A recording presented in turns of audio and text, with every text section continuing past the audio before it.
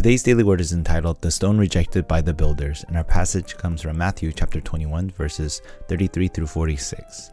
I'll read verse 42, and it reads, Jesus said to them, "Have you never read in the scriptures, the stone that the builders rejected has become the cornerstone?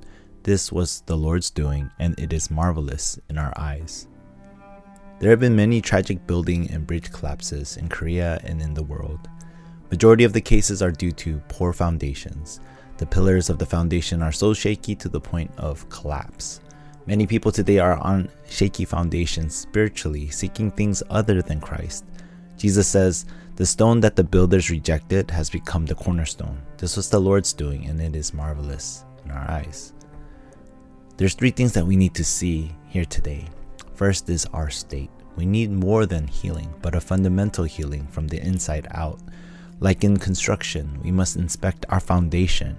If our foundation is shaking, then what we build will fall apart due to anxiety and fear. We must hold on to only Christ.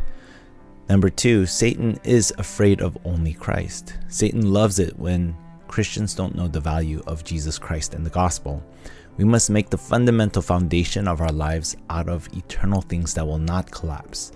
This is the stone that the builders rejected, and this is our cornerstone, Christ. Today's verse is referencing Psalm 118 verse 22 through 23, but the verses leading up to that verse is a confession of a child of God. Our third point here today is Christ, our cornerstone. In the parable given in today's passage, we see an owner of the land leasing out the land to tenants. The owner sent servants to get his fruit from the land, but the tenants killed the servants. He sent more servants, some being beat up and others being killed.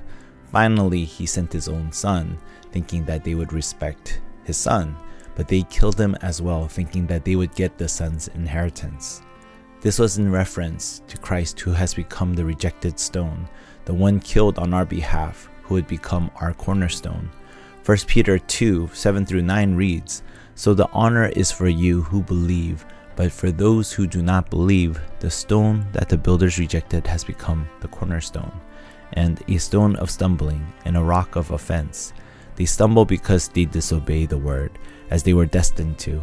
But you are a chosen race, a royal priesthood, a holy nation, a people for his own possession, that you may proclaim the excellencies of him who called you out of darkness into his marvelous light." In conclusion here today, come out of religion, for that is what is preventing us from enjoying and valuing Christ. Even in conflict, God used people with a heart for the gospel. As we start today, let us place our faith and trust in the stone that was rejected by the builders, but has become our cornerstone.